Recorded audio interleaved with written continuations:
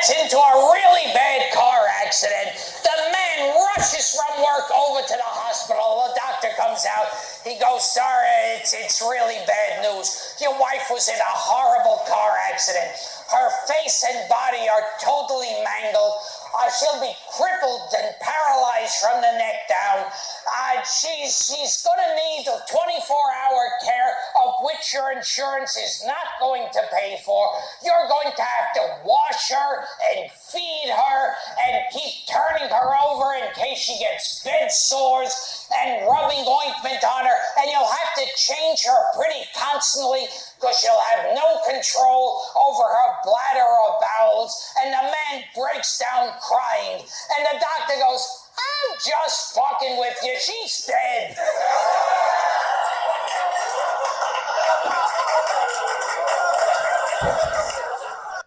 Hello, and welcome to a special episode of Carnival Personnel Sideshow. I'm Jacques. I'm Joe. And Joe, why don't you tell the fine people why we're here? First of all, go ahead. Tell people why we're here. Well, as everybody heard through Jason Alexander's Twitter, Gilbert Gottfried died this week. Kind of out of the blue. Another contemporary of Norm Macdonald's. I guess had an illness that he kept secret and was battling quietly for, I don't know, for some time.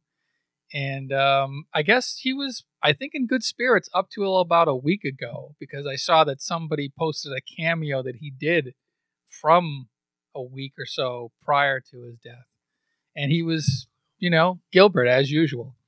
So, yeah, Gilbert Gottfried is gone. He was 67.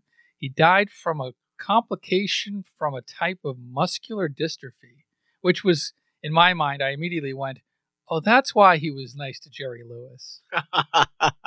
He was you know what? He was nice to Jerry Lewis because he was always nice to me. So, Joe and I have been doing, trying to do comedy together for a while, and Gilbert is somebody that we both. It's one of those things when we would tell people what fans of Gilbert we are. I think a lot of people like, really?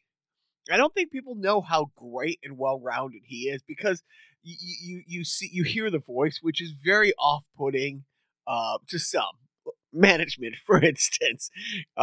There's been times I've said, "Oh, here's somebody you have to listen to this podcast," and she just couldn't. There's no right way to start, this, so we'll just dive right in. Biff, by the way, isn't as versed in the Gilbert universe as Joe and myself, so he's like, yeah, why don't you guys just do this? So anyways, where do we start, Joe? Where do we start? Oh boy, well, I guess you start at the end. He's dead. He's dead. Right. Okay. All right. Now you work backwards. All right. He got an illness. It's funny that you said he's dead. It kind of made a joke about it, and there was a bunch of comedians who were making Gilbert dying jokes, and all of them said, man, Gilbert would have loved that. Yeah, I mean, basically, I thought that Aflac kind of missed an opportunity to make a tasteless joke about Gilbert's death. Right, seriously. They could have finally gotten some sort of like poetic justice in the end, but no, they took the higher road, apparently. So, yeah, I mean, where do you start? I rewatched the Gilbert documentary from 2017. It was free on Pluto TV, so I had to watch it with some commercial interruptions, but, it was okay. But they left, it wasn't censored or anything. But so you got to hear all of it. You got to hear him, doing his famous aristocrats joke at the Hugh Hefner roast a week after 9/11, as he was trying to dig out from a hole he had dug himself by making a 9/11 joke where famously he said, I wanted to make a direct flight from here to LA, but I can't because we have to make a stop at the Empire State Building. And, immediately too soon groans. This is literally a month after 9/11. Right. In New York City. In New York City. And so then he just says, fuck it. And he goes into the aristocrats joke, which nobody outside of the comedy world might have even known what the fuck he was doing, because that was a joke that was only told amongst comedians, like in the back rooms. And it's sort of like this, now because of the documentary, The Aristocrats, exposing what the joke was, that it's like this. It's basically jazz for comics where they could just come up with the most obscene, gross, wrong things to say about a family act, trying to pitch their show idea and their act to a talent agent.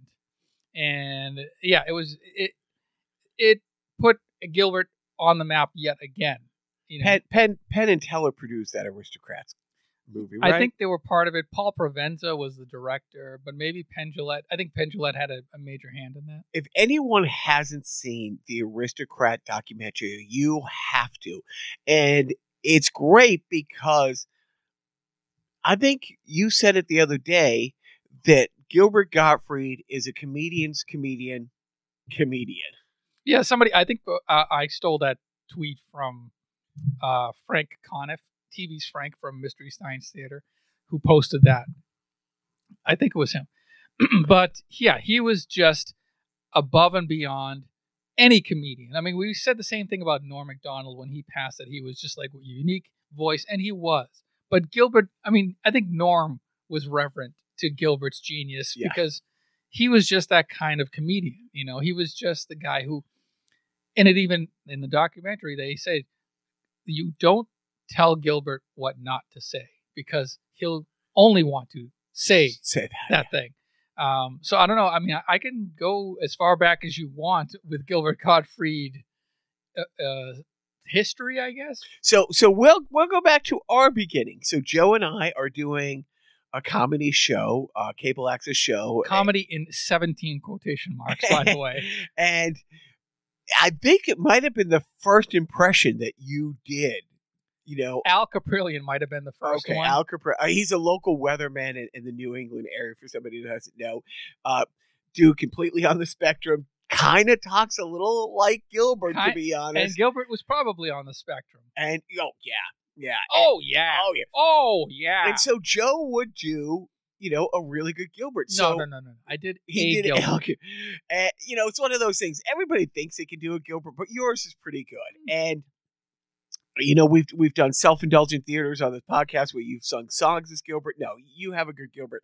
But way back and I want to say 94, 95, we did an episode of our show where we did USA Up All Night.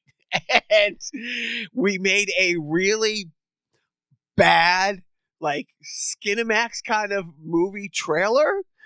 Yeah, I forget what we actually produced them. Did we actually do a movie? You know what? Hold on. Let me jog your memory. Let me get out of this restrictive clothing. Oh, God, yes. Is it coming back to you? All right, yes, and the bad editing and all of that, yes. Right, it was the cheesiest, like, hack porn parody kind, or soft core parody. Yeah. We had some cute girl, like a friend of one of the cast members, like sister's friend or something, and she was great. Was she Emma Sherbet? Emma Sherbet was the character's name, but it'd be like, somebody would say a line, hold for a second, and then you would hear cut. Right, yeah. And then I played Gilbert as doing the intro, a la his stint on USA Up All Night. Which, if you don't know USA Up All Night, then you weren't masturbating in 1990. That's what I think anybody with basic cable who didn't have access to what would be the internet 5 years or 10 years. Well, if you didn't have HBO or Showtime, you have basic cable and you have the USA Network. This was as close to porn, soft porn, as you could get. Yeah, it was Friday nights and Saturday nights. I think, what was it? Gilbert did a stint from like 88 to like 92, 93, and then Rhonda Shear took over, or was it the other way around? Which it was great because when we were talking about doing the podcast, which I did, I called Joe. Actually, Joe broke the news to me. I was at the gym with my oldest, and my wife called. I let it go to voicemail. She called like a couple minutes later. I saw a text, and then I saw Joe called. And I'm like, oh shit, this must be something's going on. Yeah. And Joe broke the news to me, and I walked right outside, and we talked about it for like 10, 15 minutes. And I'm like, look, we got to do a podcast. I promise, and I'm sticking to it. I'm not going to ask you to do the Gilbert voice. It's just going to come out. I think it already came out. You can't. Like, I was going to say that, but and one of the things. So going back to the sketch comedy show we did, and again, it was like 94, 95, and I remember you saying it then, and you said it the other day when we were talking. You had these softcore, like movies for teenagers. And at the same time, the biggest boner killer, introducing, going in and out of all the commercial breaks, Gilbert's grating voice. And Gilbert, he himself would admit that he would be at home jerking off to these movies if he weren't hosting the intros and outros. It would be like Ski School or, maybe like an edited version of Fast Times or something like that. It was so that was way back then, and I remember the line that I was embarrassed to say then, and should I say now? Sure. I think. Oh God forgive me, and please don't cancel me. But I said as I was doing the Gilbert voice, and I was kind of fumbling my way out of it, kind of like the way I close out every podcast that I'm part of here. When I got to the end, I go. You'll enjoy this movie, or you won't. I don't care. Sue me. You know how us Jews like to get sued. I'll be hearing from you in the mail, like that. Which again is something that Gilbert, if he had ever heard or seen the skit, he would be rolling. Right, anything with Jews and suing. Oh, and he loved. I mean, so that was the beginning of Joe and I doing comedy, and him doing that, and Joe and I always talk about there's just things that we say every day in our life or that we pick up from movies, pop culture places that are flashpoint touchstones in our life where I can just text him one line or I can just say one thing. And there's a good half a dozen things that we have taken from the Gilbert universe and we use on an almost every conversation basis. Let me start. Oh, thank you. Oh, thank you. I think everybody who listened to his podcast kind of picked up on how he wasn't very good at accepting compliments, giving compliments, interacting with people, this, that, the other thing. And so eventually, through his wife kind of training him on how to be a normal person, I think they finally settled on a phrase or a way of accepting a compliment from a fan, like, "Hey, Gilbert, I'm a huge fan and I really enjoy your work." And his stock response would be, "Oh, thank you." Because before, I mean, he had his podcast. He was kind of early to the dance of podcasting. He started his podcast in 2014. Gilbert Gottfried's Colossal Amazing Podcast. Amazing Colossal Podcast. And he hosts it with a writer, Frank Santopadre. And it's true. If somebody tried to compliment it, he would turn it around or just make a joke or make it awkward or just like, "Oh, you were great in this. Oh, yeah, your CNI dog was lying." It's like, and so finally, I think, like you said, his wife and his co-host at one point said, "Hey," because the show started. I liked the show in the beginning. The show, Gilbert has, what do you call it? Like this recall with movies and TV shows that a made-for-TV movie in 1968 that he saw once, he can quote verbatim and sing the theme song too.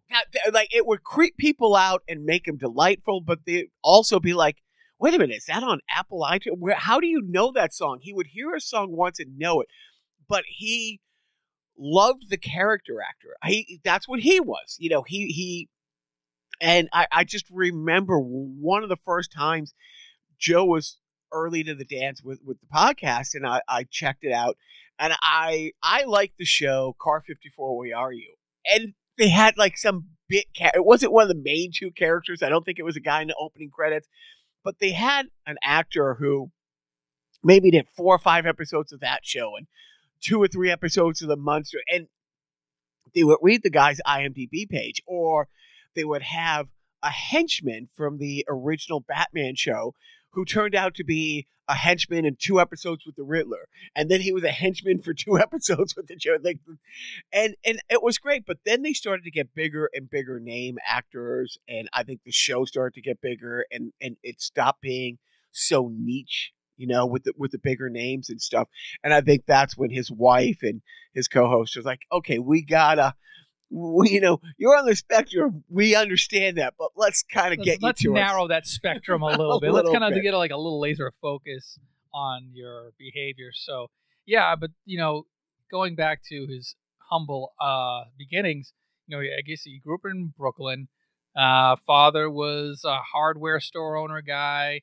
Mother was I forget if the mother had like a side job or something, but he also had 2 sisters.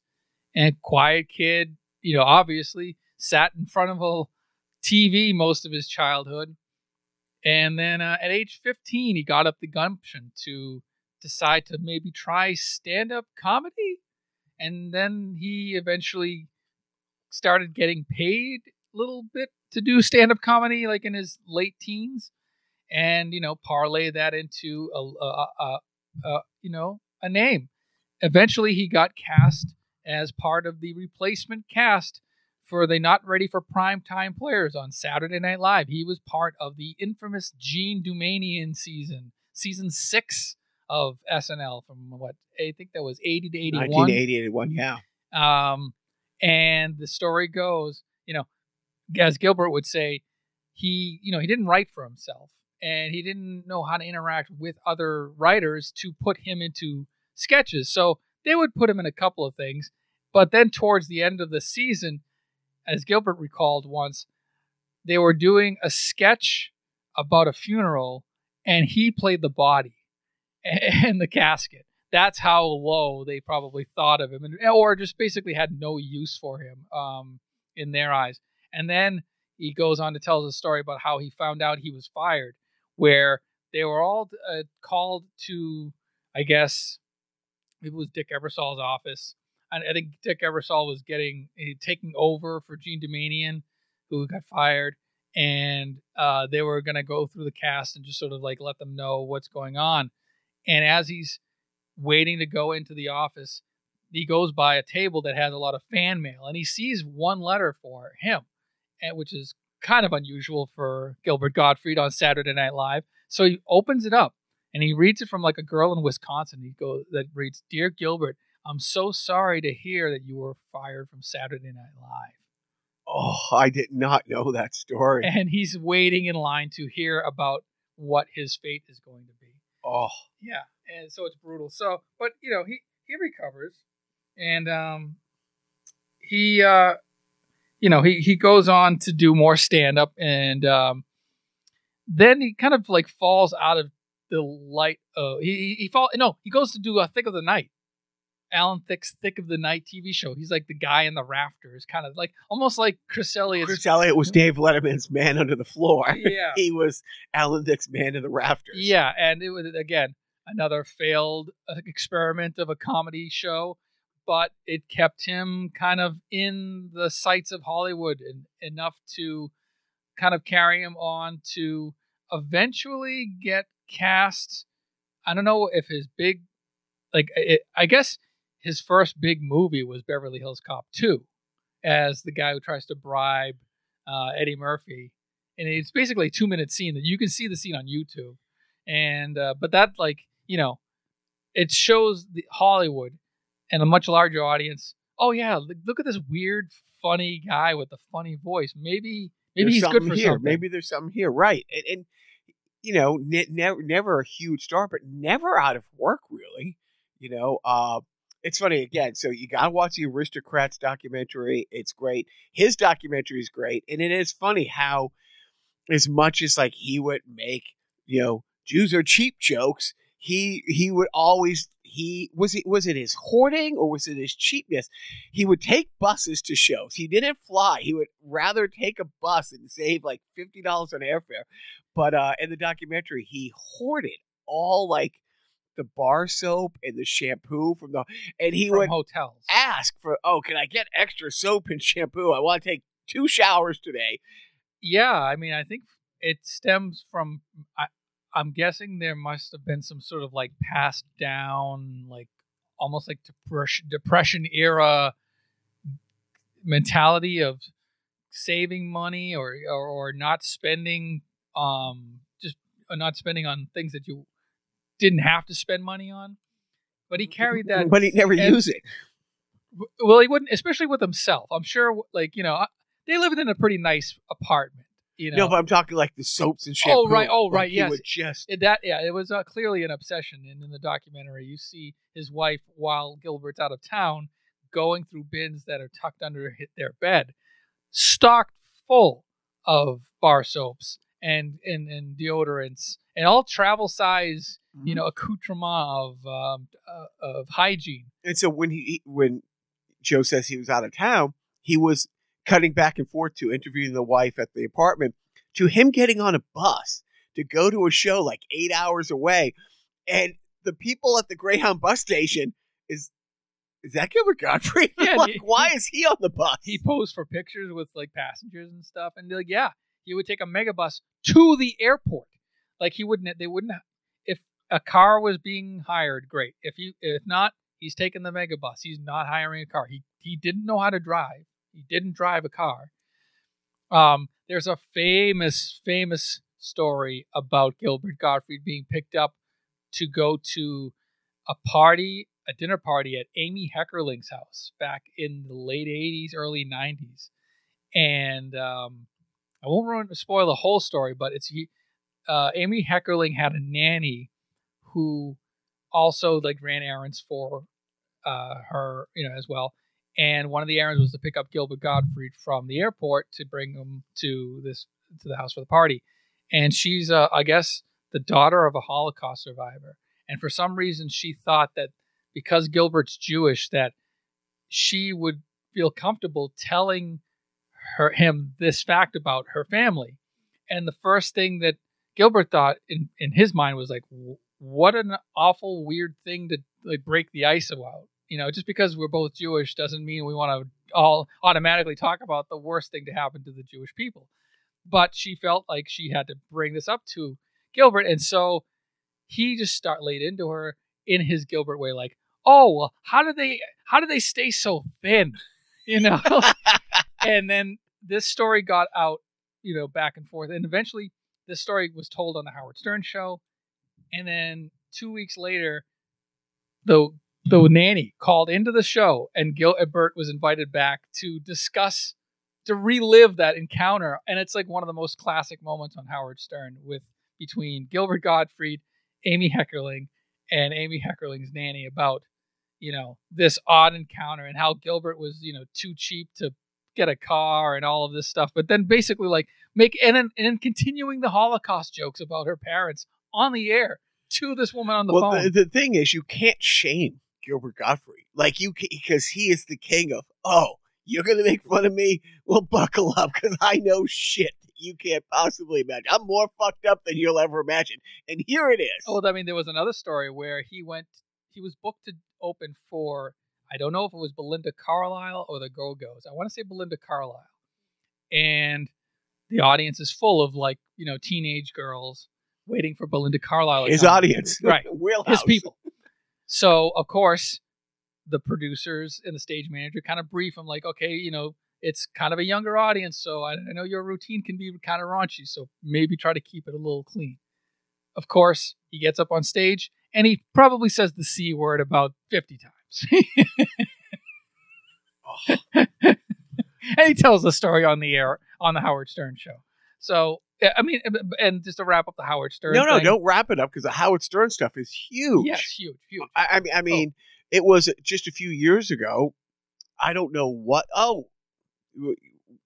For some reason, did Andrew Dice Clay die? Is he dead? No, okay. Alive. But for some reason, you forwarded me Gilbert Dice Clay.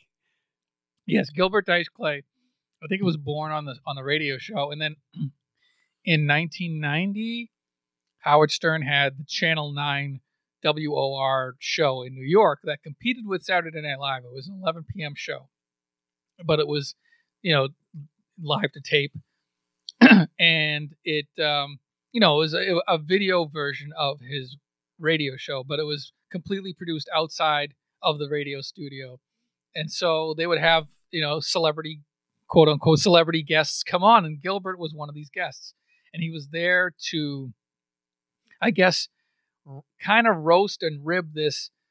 In 1990, it was kind of, I guess, to Howard and his audience, maybe funny to have a comic come on who claimed to be like a gay comedian. Well, he was a gay comedian, but he was a like kind of a very green, bad stand-up.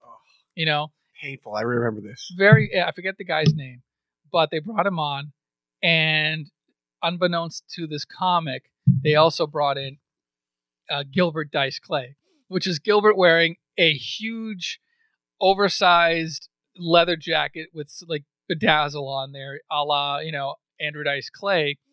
And he would come out and he'd be like, what are you, oh, hey, hickory dickory donkey, and he would just, so obnoxious, very obnoxious. And he would have a lit cigarette and he would like try to smoke it, and it would just be, he'd be like, it's like Andrew Dice Clay meets Gilbert Gottfried meets Tourette syndrome. That poor kid had no idea what was coming. Yeah, and he was just trying to like, hold his own, but he was like, the flop sweat was visible on this poor comic. And Gilbert just had a field day. He also went on his Gilbert Dracula or Dracula Gottfried. And he would do he loved horror movies and loved the old ones, old Hollywood. Yes, the Universal monsters. And he loved doing the Bela Lugosi voice of Dracula. And the speech that he would love to do, it goes, "Come to me, children of the night. Home I have no home." He did. He loved the old Hollywood, and when he would have kids on of famous people from like the 30s or 40s, and he used to talk about that. It's like TV stars were, yeah, look, that's a TV star, but movie stars, people on this big screen from the 30s, 40s, even the 50s and the 60s, he just like had such reverence for. I'm trying to remember. He was his favorite of the monster actors was Lon Chaney Jr. Lon Chaney Jr., right? The Wolfman. And I wasn't a big monster guy, and I kind of tuned out a lot of times when they would talk about the monster stuff because he would go down a rabbit hole, and even the other. And it's funny because he'd have guests on as soon as like, "Oh, were you a big monster kid growing up?" "No, I wasn't into the movies." He'd be dialed out like you basically pissed his Cheerios. He had no interest in talking to you after that. Yeah. Although, who was a huge like monster head, and I think, has a collection of memorabilia that Gilbert would be jealous of, is Kirk Hammett from Metallica. And they had him on as a guest, and they talked monster movies for like 2 hours straight. It was like, one of the greatest experiences that Gilbert probably had. Did you know our 1 degree of separation from Gilbert? No. He had Kathy, the author of the Paul Lynde book, on his podcast. Oh. Yeah. Okay. So there you have it. So well, I'll be. Because I think, is that what you found out about the Paul Lynde book, maybe from her being on the podcast? You know what? Subconsciously, maybe, I know that they did a lot of like smaller shows for Patreon only, and I wasn't part of that. But I thought maybe I must have listened. Because Kathy had posted, her in the studio with, Gilbert and Frank. Wow. Promoting the book. Okay. And I'm like, oh. And then she did our podcast, like, how the mighty have fallen. No, what are you talking about? We're great. We're great. Why are you saying here we're not so good? Another thing about Gilbert, he really didn't care. Like, he had Hollywood friends. Like, him and Alan Thicke were really good friends. So good that they actually did an episode of Wife Swap, right? Where, if you remember Wife Swap. Vaguely. I never watched it, but I knew of it. It was a show. It was a reality, one of the quote-unquote reality show on ABC, where the two celebrities, usually male, I think. I don't know. Sometimes they would do the female, male. I don't know what they did. But they would swap wives. They would live in each other's homes, quote-unquote, for about a week. and the camera crew would follow them, and you would see their antics. So it would be Gilbert Gottfried living with Alan Thicke's wife and family, and Alan Thicke, God rest his soul, living with Dara and maybe, I don't know, I think they had children at that point. But yeah, they did. Yep. And it was funny because but small. The kids were small. Alan Gilbert did an impersonation of Alan Thicke singing his theme song to Thick of the Night. Living in the thick of the night, living in the thick of the night. And it was just this very weird, exaggerated version of Alan Thicke, but kind of accurate. And he would sing that to Alan Thicke's wife, and she goes, he doesn't sound like that. And so they pull up the theme song, and it's almost the same way as Gilbert sang, and it's like, I guess he does sound like that. Gilbert was a great mimic. Great mimic. I mean, the Jerry Seinfeld voice. Why do you who are these people? So Joe and I obviously love the Marx Brothers and everybody, and I saw so many people on Twitter say Gilbert's the only one who would have the creativity and the balls, because people have such reverence for the old Hollywood people, to do old Groucho and his impression of. And it's funny because Joe doing his impression of Gilbert doing old Groucho. Very few things in my life give me the joy, because sometimes Joe will just say a line, and then sometimes Joe will just go on, and there's no stopping it. And the longer he goes on, the more I enjoy it. And it's just Gilbert. Like, who else would do in the year 2020?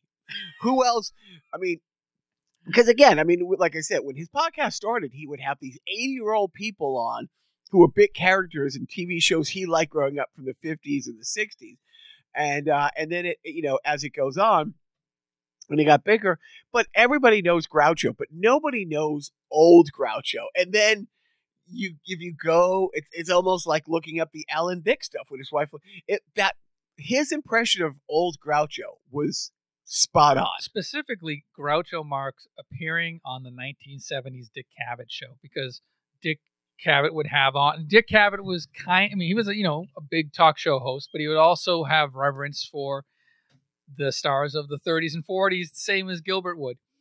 And he would have on Sid Caesar and Milton Berle and Groucho Marx. But at that point, Groucho, and he would also have Moe from the Three Stooges. But at that point, Groucho was withering. He wasn't completely out of it, but he wasn't as zippy and as peppy as he once was. And his stories would kind of drone on, but Dick Cavett wouldn't interrupt him because it's Groucho Marx. You're just going to let him go. So Gilbert picked up on that, and he would start to talk like this. And then the way Gilbert did the impersonation of old Groucho was talking about things, the way things were back in my day. In my day, we would have these things called automobiles, and they would get you from one place to the other without walking. Now, how would they do that? Well, you put in this fuel, you see, called gasoline. And gasoline, in those days, they came leaded and unleaded. The unleaded, it turned out, was better and cheaper. And then that's what we use now, is the unleaded gasoline. Now, we did that instead of walking. Now, walking in those days. See, I was not. I'm looking at Joe like I didn't want my face to at all indicate to stop, because if that went on for the next half hour, I wouldn't have edited any of that out. And if you go back, if you have no life like me, and you want to go back and watch some Dick Cavett interviewing Groucho on the YouTubes, that's pretty spot on. I'm just gonna throw Joe a softball here. Joe, I don't know if it's his favorite thing on the planet, but if it's not, it's damn close. Game shows. And Gilbert became one of those shows up on every game show type personalities. But his appearances, and one in particular on Hollywood Squares, is probably one of the greatest moments, not in game show history, in television history. Yeah. So Hollywood Squares, originally back in the 70s. No, so Hollywood Squares started in the 60s with Paul Lynde, and Peter Marshall was the host. And then it was revived in the 80s with John Davidson, Shadow Stevens, and Joan Rivers was like a big guest on that iteration. And then it went into another version hosted by Tom Bergeron in the late 90s. And that's when Gilbert Gottfried was brought on as a kind of a regular panelist. And he loved doing that show. He loved doing that show because it was like riffing with other comedians. And he knew how to play the game. He knew that the game was set up so that if you knew you're trying to stump the contestant, you're trying to fool the contestant into thinking that you know or don't know what you're talking about, so that they'll vote opposite and get it wrong, or to basically make it difficult. And so there was one moment where Gilbert Gottfried was surprisingly the last square to need to be picked in order to complete the puzzle, and he was chosen not once, not twice, I think 8 times, and they couldn't end the game because you can't just automatically, if you lose the question, it doesn't automatically go to the opponent. You have to win the square. And Gilbert was the only square left on this fucking board, and by law, they had to have him end on a correct answer. Both needed him to get 3 across. Yes. Okay. So go on YouTube and watch the whole thing. But Tom Bergeron asks a question, multiple question. What was the name of the name of the island that was covered, destroyed by the volcano in 29 AD? And Gilbert would say that was the Fiji Islands, and the person would say, I agree. You fool! And it was Pompeii. He would say it so convincing. He would, the standard thing, throw a question. The first thing you say is a joke. You know what I mean? Oh, yeah. And then he would think about it. It's like, yeah, no, I know this because I studied this, or I knew about it. Oh, there's this great document. He sold it. He didn't just throw out an answer. And who else was, it's funny because one of the other squares was Whoopi Goldberg, who also went on to host. She was an executive producer. She produced the Hollywood Squares. Yeah. Teller was on it from Penn and Teller. You mean Penn? Yes. Teller, a little bit different. Not that. I think it was Penn. Shows. Literally, I think it was Penn and Teller. Okay. Sharing the square. So you get half a. But it was all these other comics. Bruce Valanche, of course. The best. But yeah, that has to be. I mean, you put that top 10 game show moments, right? Yeah. Okay. Oh, absolutely. Yeah. That's going to be played ad infinitum on YouTube. Like, I think if once YouTube gets bought out by Disney and Disney wipes everything off of YouTube, that will remain. Like that, and maybe something like some cat video will remain on YouTube. So it's funny you say Disney. What a nice segue. Gilbert Gottfried being the darling of Disney, who would have thought, even he's like, you want to put me in a G-rated Disney movie? Okay. Yeah. And that's, I think, probably where most kids in my age and younger first heard of Gilbert Gottfried probably would be as the voice of Iago, not a parrot. I mean, is it a parrot? I forget. Iago the bird from Aladdin, who was he was the cohort of Jafar, the evil prince, or what? Oh, no, what was he? What was he in Jafar? I don't know. He was the Sultan's like advisor. Exactly right. He was trying to overthrow and take over. But him. I'm molting. Oh, great! I'm gonna have a heart attack and die from that surprise. That kind of stuff. Not surprised. Yeah. So he became, and he would go on to do like the voice of Iago for like, the video game and the direct to DVD sequel. And maybe, I think they made 2 sequels. I don't know. And then he would go on to play a bird later on the TV show Cyber Chase on PBS with opposite Christopher Lloyd. Oh, that's great. It's a lot of things went around in the past week of Gilbert. Funny clips from Howard Stern and the different shows he's been on. It was one of those get out the tissues. I think it was like Rex Chapman. I saw it on his Twitter feed. Guess it was some autistic adult who had some lost speech, whatever he's battling. He lost speech. And one of the ways he learned to re-speak, for some reason, he really gravitated to that character from Aladdin. And he's doing that. There's like some get together where all these, am I right to say autistic kids or kids with, autism Yep. were getting together and kind of doing a script reading of this along with a screening of the movie. And when one of the long, passages from that character came in, Gilbert came in doing the voice. And the kids just lost it. I mean, and Gilbert obviously realized what he meant to that kid. And it's one of those things where you might, Gilbert has the claim to fame of being the first comic canceled on Twitter, or getting himself canceled because of his tweets with the tsunami in Japan. But he was the voice of the Aflac duck. And he was dropped by Aflac after that. But he did. All these stories come out of the stuff you don't hear about that he would show up for these events. That wasn't the one and only time he was a really decent human being. I mean, I guess he was a pretty good guy. Well, yeah, and then he also did in a good documentary.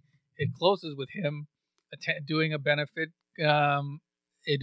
stand up at a St. Jude fundraiser because his sister was diagnosed with cancer, and I guess they felt that was something that he wanted to do some charity for. So yeah, like as cheap as he was with himself and his purchases, he wasn't so much with his comedy and his celebrity, Right.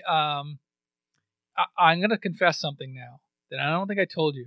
Okay. And it's me being cheap. I pulled a Gilbert on myself. Last Christmas, I gave you my heart.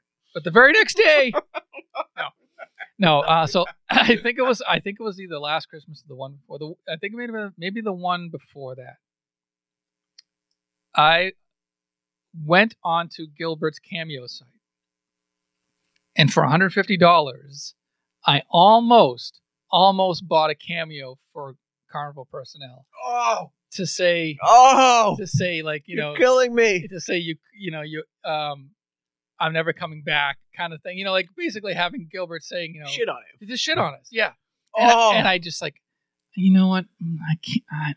And I just didn't. I couldn't do it.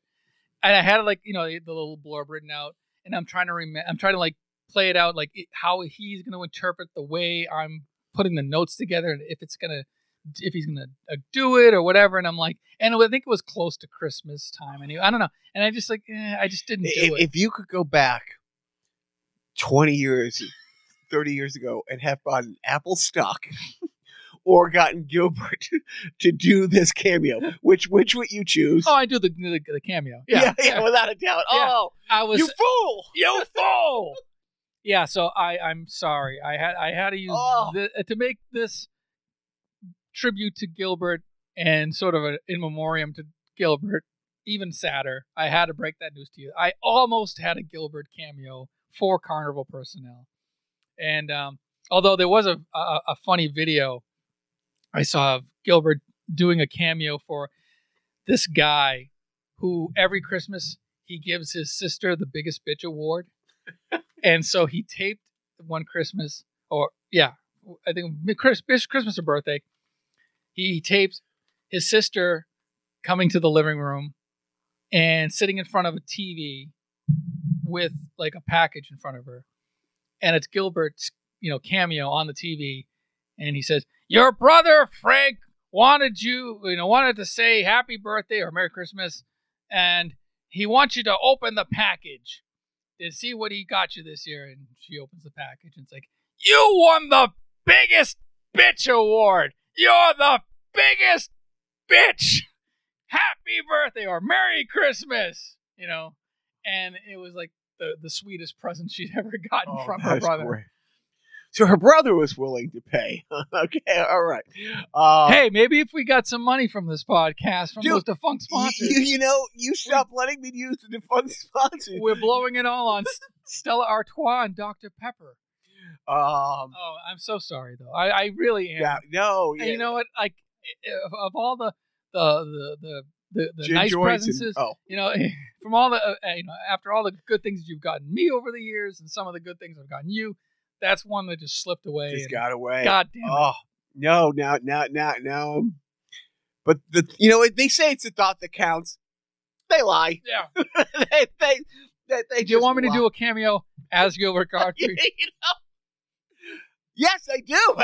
I'm very. Well, hold on. I'll go sign up for the app, and I'll get. I'll find the Joe, and I'll have the Joe do it. So Joe and I have always liked Gilbert. That's obvious. His podcasts.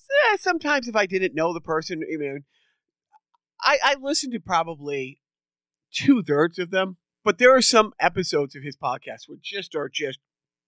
I've gone back and re-listened to a number of times. Some of them are surprising one, like the one with Mike Nesmith was really, really good. Mike Nesmith of the Monkees. But Gilbert did get repetitive. And he would make almost the same jokes every episode. And I'm going to leave this to Joe to see if he wants to go deeper into this. But one of my favorite tweets about him dying is, what do you think the first 3 questions Gilbert asks God when he gets up there? Do you see that tweet? Like, it was a big person. No. Where am I going? Where are you going? What are the 3 things that he mentioned almost every podcast? I mean, about the Cesar Romero. Yep, that's one. Cesar Romero had boy toys that he hired to every once in a while. He would stand in a pool of water and have these boy toys throw orange wedges at his bare ass. That was one apocryphal thing. Mm-hmm. The other was what was it? The Cunnilingus monkeys? No. Okay, no, that didn't make the top 3. What? St. Jude's.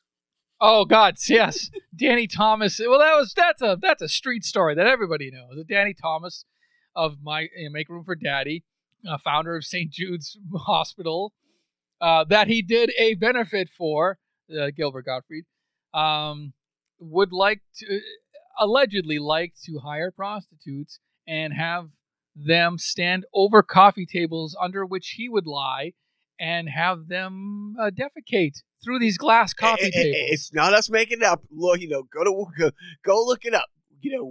What is, I think he phrased this, what is the Danny Thomas? And what about helicopter? And the kind of guilt that makes you build children's hospitals. That's Jim Carrey's line. And then the last one is Marlon Brando. Oh, that's a new one. The Quincy Jones story about Marlon Brando. Quincy Jones was interviewed about 5 years ago, and he blurted out that he knows for a fact that Marlon Brando, I don't know if he witnessed it or if he just knew that Marlon Brando and Richard Pryor got high once and had sex with each other. And Gilbert found that very eye-opening. Let that one go. No. That wound up being part of his OCD repertoire, that he would just have random guests on, and if the guests knew the story about Danny Thomas or about Richard Pryor, Cesar Romero, they would be like, "Oh yeah, no, that's weird, right? Let's move on." And if they didn't, the delight! And sometimes the producer or his co-host Frank would try to kind of reel him in a bit, and then there's sometimes it's like, "All right, just let him get it out of his suit." He rejoiced so much in telling those stories. What was the Mike Nesmith story where he was on a plane with Mike Nesmith, and was it Gilbert who was on a plane, and Gilbert was reading a script for like some really like shitty movie, and he gives the plot of the movie to Mike Nesmith, and Mike Nesmith goes, "Sounds like a piece of shit," and it was. It was a shitty movie.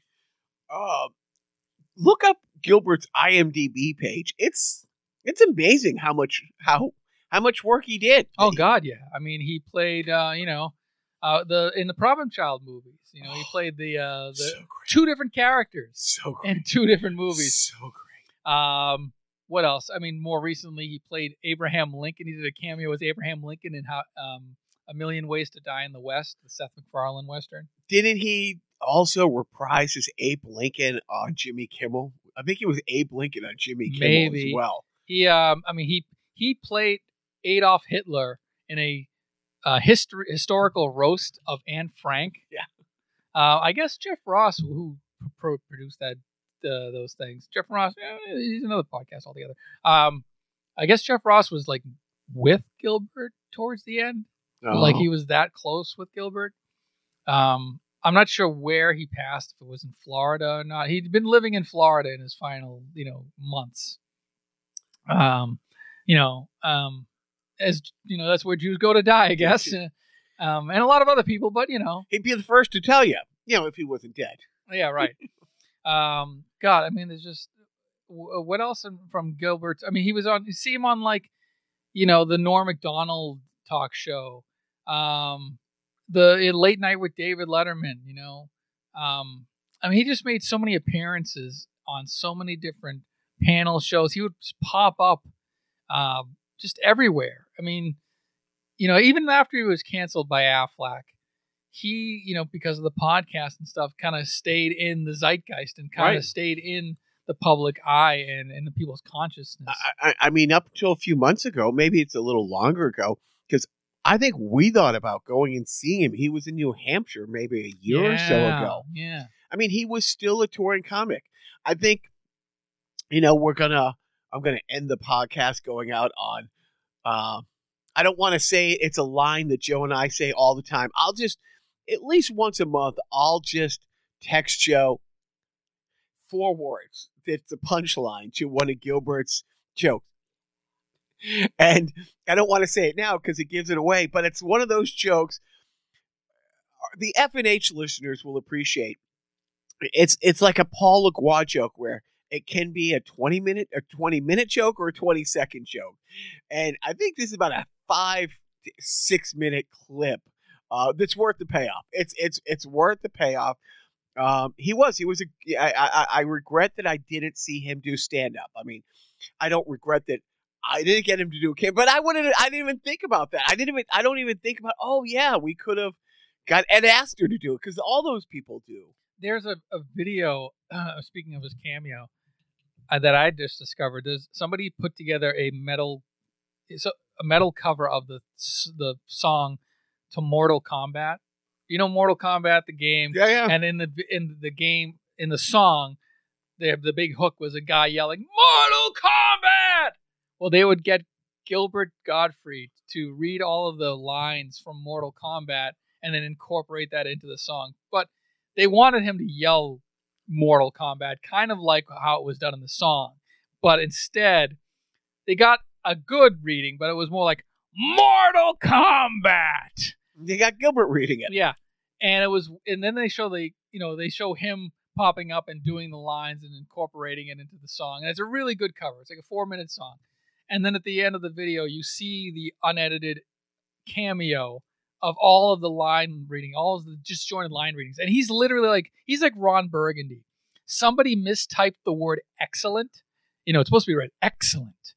And he read it as Excel NT because somebody mistyped excellent. So he literally just read what he saw. That's great.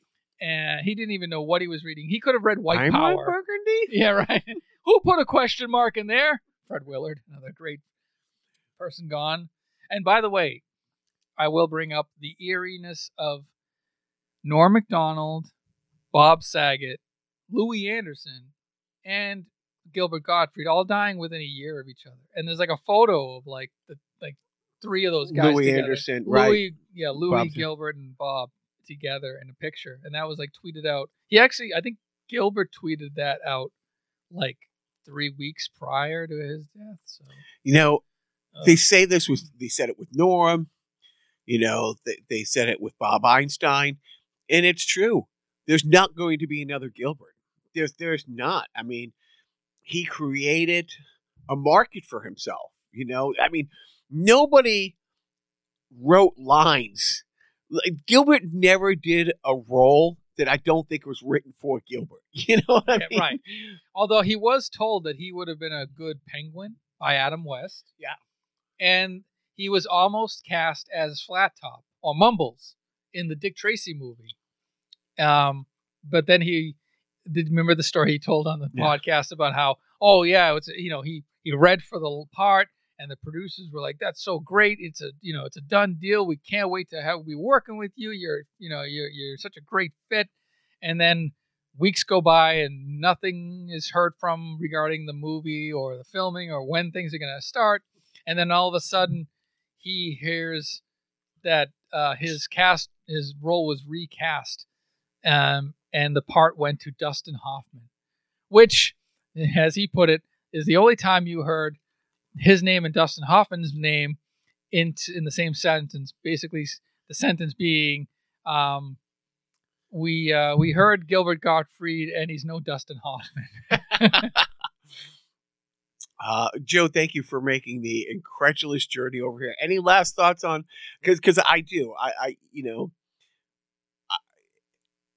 It's a shame because he's probably.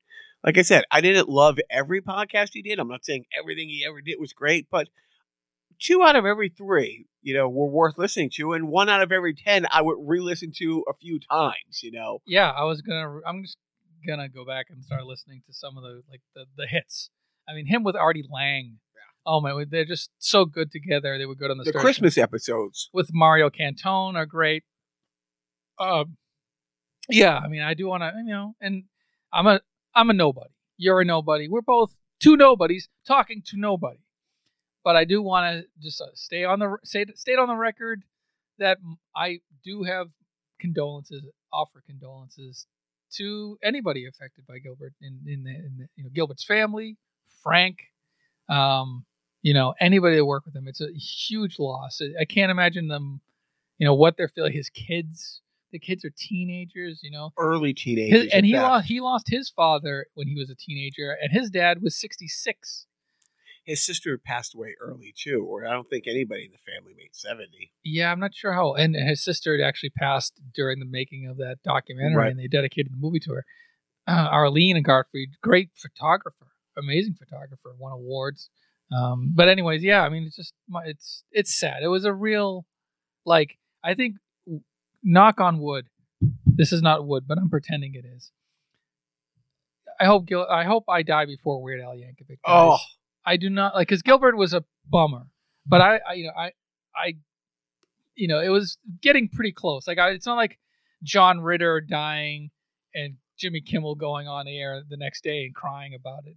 I'm not there with Gilbert, but he was about as close as he's probably one of the best comedians that are just the close. We talk about Gilbert every week. The comedian that I'm most engaged with. I mean, because of his podcast, we talk about his podcast on a regular basis between us. Did you hear this? No, you have to listen to this one. Like I said, thank you, and you fool, and the punchline to the joke I'm going to play at the end. Those are 3 things that either I text Joe or Joe texts me on a weekly basis. Dude, I don't even want to think how you're going to be when Weird Al goes. Luckily, he's a very healthy man who doesn't have cancer in his family or anything like that. So I don't want to make this about people I don't want to see die. But yeah, I mean Gilbert was, and it just came out of nowhere, and it's just yeah. Like Norm Macdonald, he kept it quiet. Yeah. Like nobody outside his small bubble. They never hinted about it on the show. Right, and I guess because I mean, really, in the end, why do that?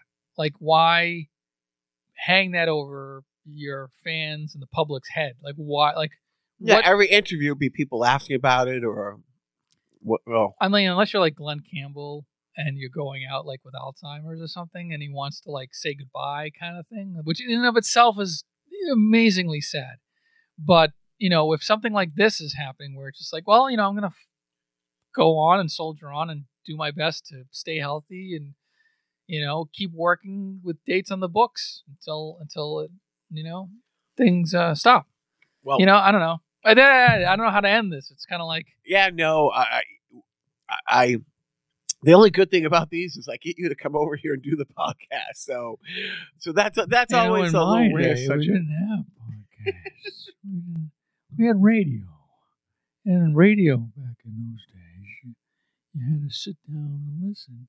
You couldn't even listen in your car yet. When the radio first came out, they were the size of ovens, and you'd sit around in your living room and listen to the president. The president would talk all day long on the radio, and you look forward to that, listening to the president on the radio. But that's what we listened to. And then I got on the radio, and it was a good. I thought it was a good thing, but we didn't have podcasts. We went from the radio we went into pictures. You see, and I made some pictures with my brothers.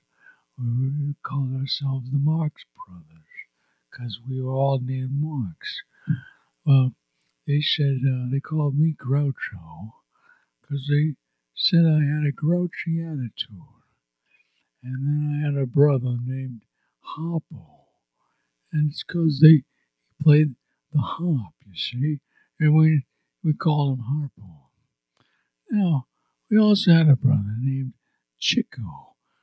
And they said, well, why, they said to us, why would Chico, why'd you put him in these pictures? And I tell them, because Chico needed the money, you see. And so we did the pictures with there was another brother there. His name was Zeppo. Yeah, Zeppo. We was one of the Marx Brothers, you see. And now 4 of us, we'd get together and we'd do these pictures, moving pictures. They would move on the screen. It would be projected from this device called the projector. And it would be flickering lights, you see. And it would look like they were moving pictures on the screen. Now, you'd sit and you watch these pictures in a place called a theater. And then so in my day, you would watch these movies not on a telephone like you do nowadays. You're sitting down and you dress yourself up. You go out and you pay a nickel or a dime and you go in the door. You get yourself a refreshment, maybe like a licorice, or cigarettes, or you get yourself we said they call them the seltzers, tonic waters, and you sit down in these things called theaters. In the theaters, they have lots of chairs. Not like the chairs in your dining room, They'd have them side by side, you see. And you'd sit there with rows of chairs. So many chairs. And you sit down and you watch them. I'm not editing any of that. And then they'd say, then my mother would tell me these wonderful stories and things back in her day. What would she say? She would say, don't forget. An old Jewish woman brings her grandson to the beach, her 3-year-old grandson. The old Jewish woman falls asleep in the sand, and the grandson starts wandering off. A wave sweeps him up and drags him further and further out into the water. The Jewish woman is yelling, "Save my grandson!" And a man runs forward, leaps in the water, and is swimming against the currents. And the waves are knocking him against the rocks. And he's getting all bloody. Then he finally swims out, grabs the little boy, lifts him up out of the water. A giant shark starts coming at them. And the man starts beating off the shark. Well, I don't mean beating off the shark. Because if you beat off the shark, that would make the shark stick around. So he's beating off the shark, and the shark's going, no. He's punching. Wait, should I start from the beginning? There are two sharks there now, and one is fingering the pussy, the other is beating off, and he's talking dirty. Yeah, that's it. I'm fingering your pussy, you fucking shark-toothed bitch, and I'm beating you off. Fuck you, bitch. Okay, where was I? So he's holding the little kid, he brings him to the shore, and he drops him on the sand, and then the kid's not breathing, and he's pumping his arms up and down. Finally, the boy spits up water, and he's alive. And the beach is cheering, and the old Jewish grandmother goes, "He had a hat."